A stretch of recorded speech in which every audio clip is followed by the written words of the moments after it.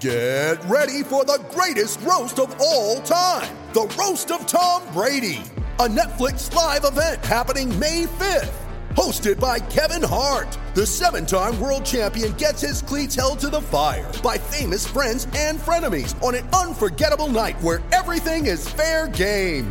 Tune in on May 5th at 5 p.m. Pacific time for the Roast of Tom Brady, live only on Netflix. You ready? Showtime. On May 3rd, summer starts with The Fall Guy. Let's do it later. Let's drink a spicy margarita. Make some bad decisions. Yes! Audiences are falling in love with the most entertaining film of the year. Fall Guy. Fall Guy? Fall guy. That's what the poster said. See Ryan Gosling and Emily Blunt in the movie critics say exists to make you happy. Trying to make it out? Nope. Because I don't either. It's not what I'm into right now. What are you into? Talking. Yeah. The Fall Guy. Only in theaters May 3rd. Rated PG-13. I'm Alex Rodriguez. And I'm Jason Kelly.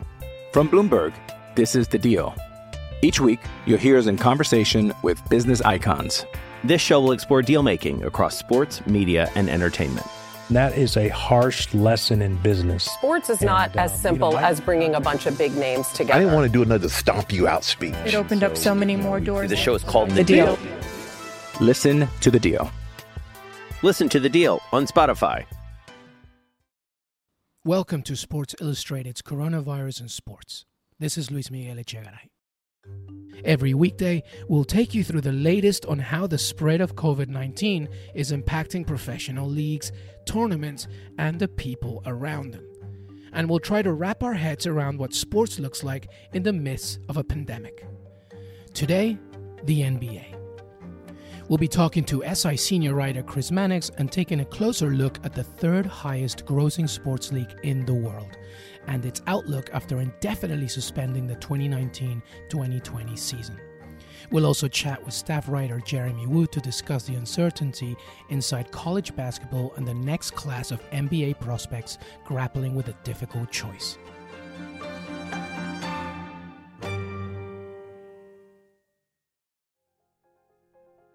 When the NBA shut down operations and suspended the remainder of its 2020 season, the rest of the sports world took notice and largely followed suit.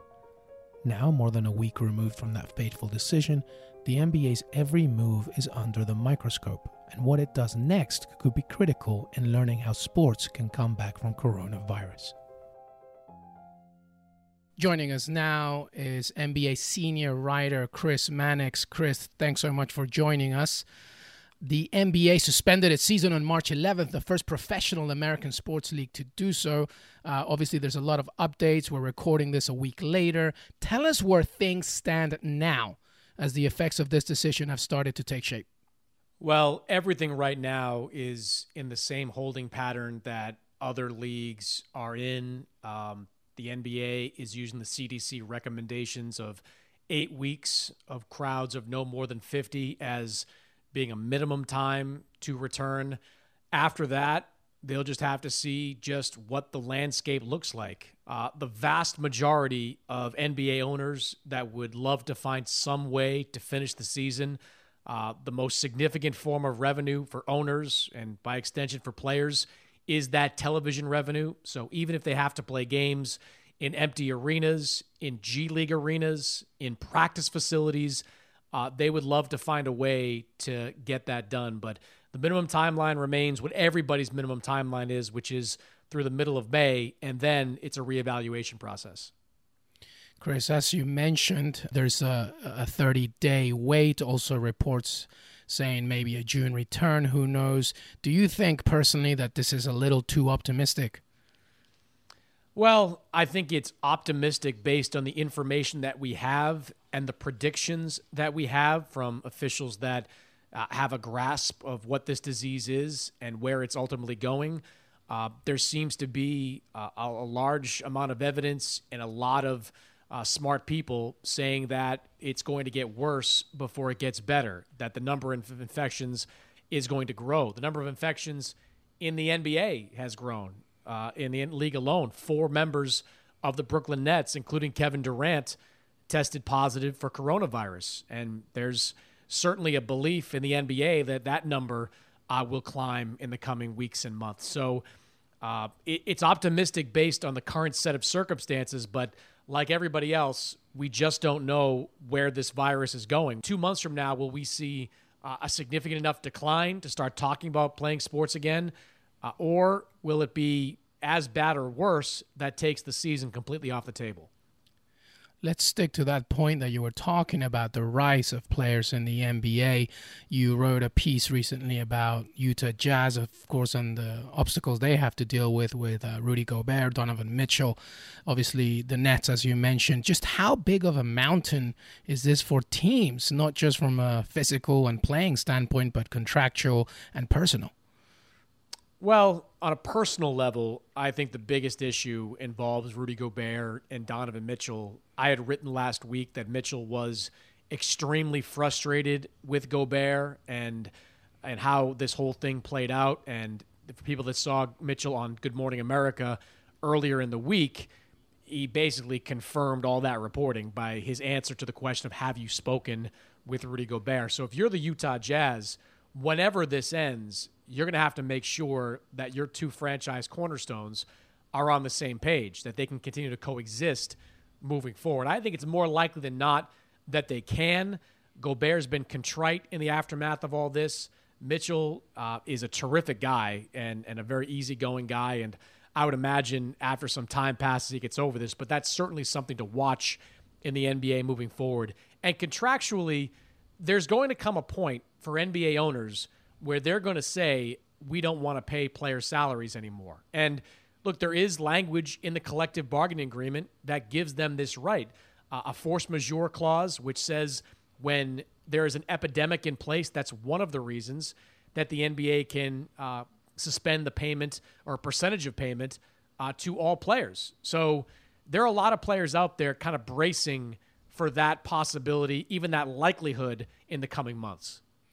You talked about Donovan Mitchell being on GMA earlier this week, his frustrations with his teammate. What's the overall just sentiment from players? How are they feeling towards this? Are they optimistic? Are they frustrated? Are they just getting by on a daily basis? What are you getting the sense of?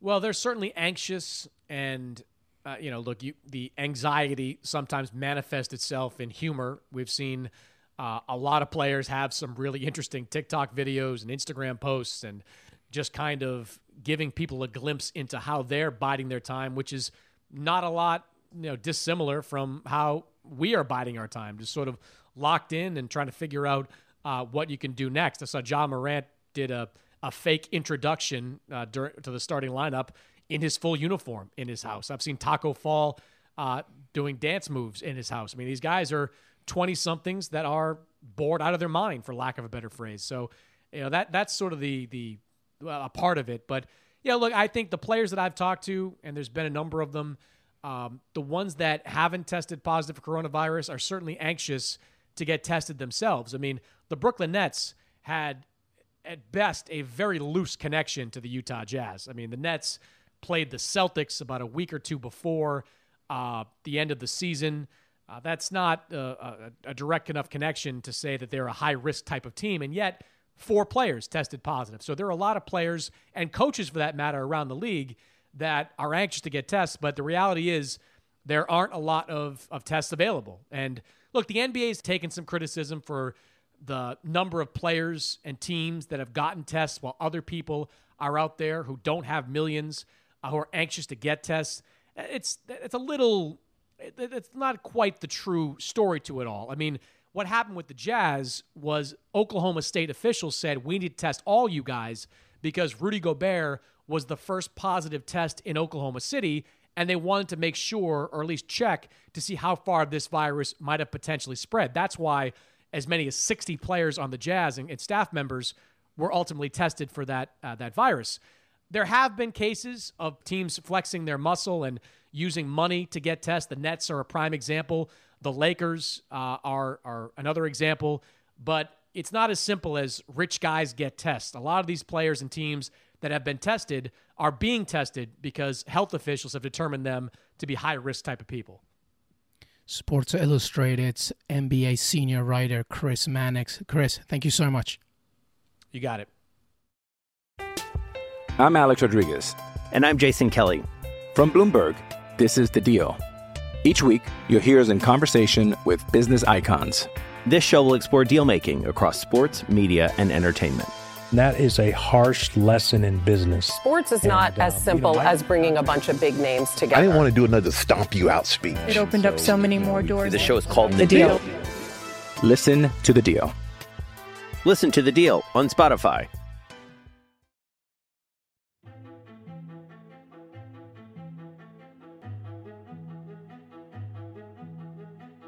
So we've learned that the NBA has a lot of hurdles to clear before we can start thinking about a return to action on the court. But what about players who aren't in the league yet? With March Madness cancelled, how should NBA prospects in the college ranks approach this crisis?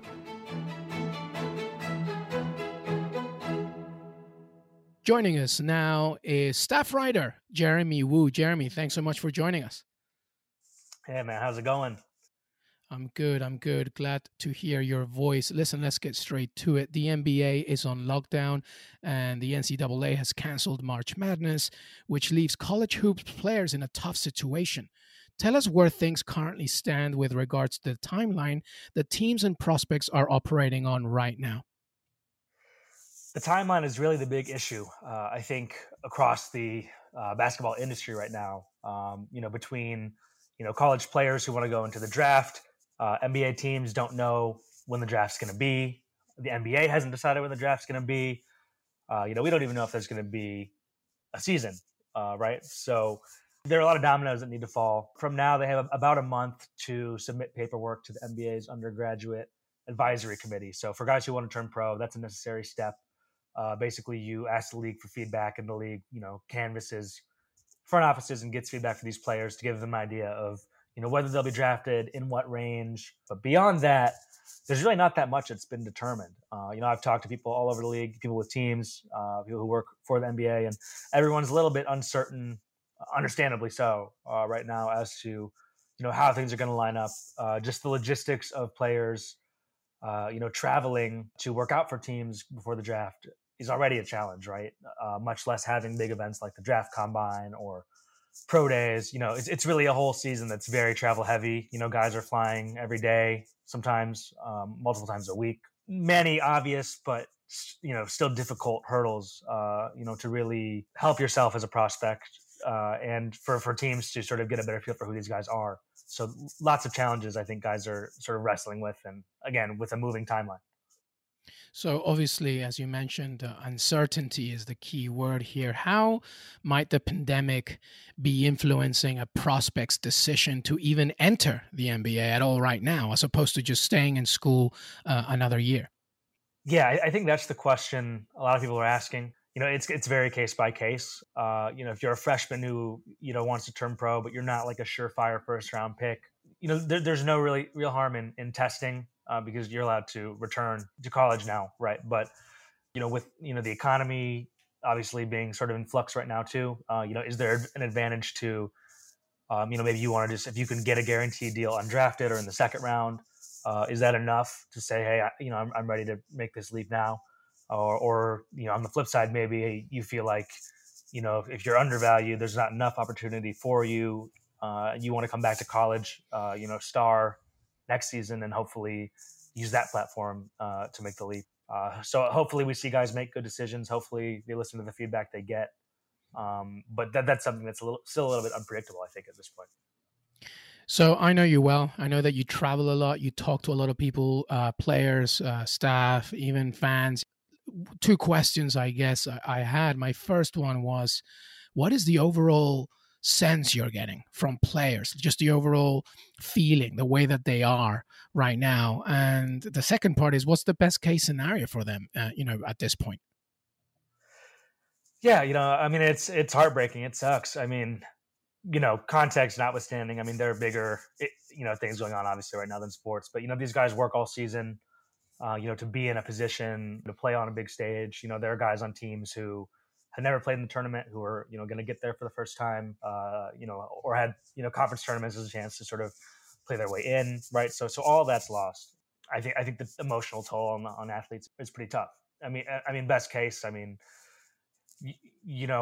don't know what's going to happen as far as, the NCAA, granting waivers for another year. Like for basketball, I don't know if they can really do it just because of the scholarship issues that creates. You do have freshmen coming in next year, taking guys' spots. And, if you're a player right now too, you're trying to, pick an agent, trying to find ways to meet with agents. I've talked to agents who are still traveling and, flying around the country trying to get meetings done and, sign players. And, that stuff hasn't stopped. But if you put yourself in their shoes, I mean, it's just tougher to make an informed decision right now, I think. I talked to an agent today. He was like, yeah, all the parents are asking me for answers. And, I'm not 100% sure, right? So it's tough for everyone.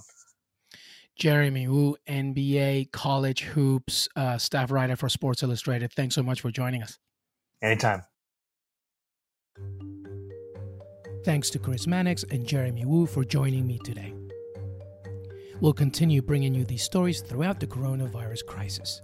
If you like what we're doing, please recommend us to a friend or a family member and leave a rating and review on Apple Podcasts. It really helps others find the show. You can listen to Coronavirus and the Sports for free wherever you get your podcasts, and be sure to subscribe or follow us for the latest episodes. Stay safe, and we'll see you next time.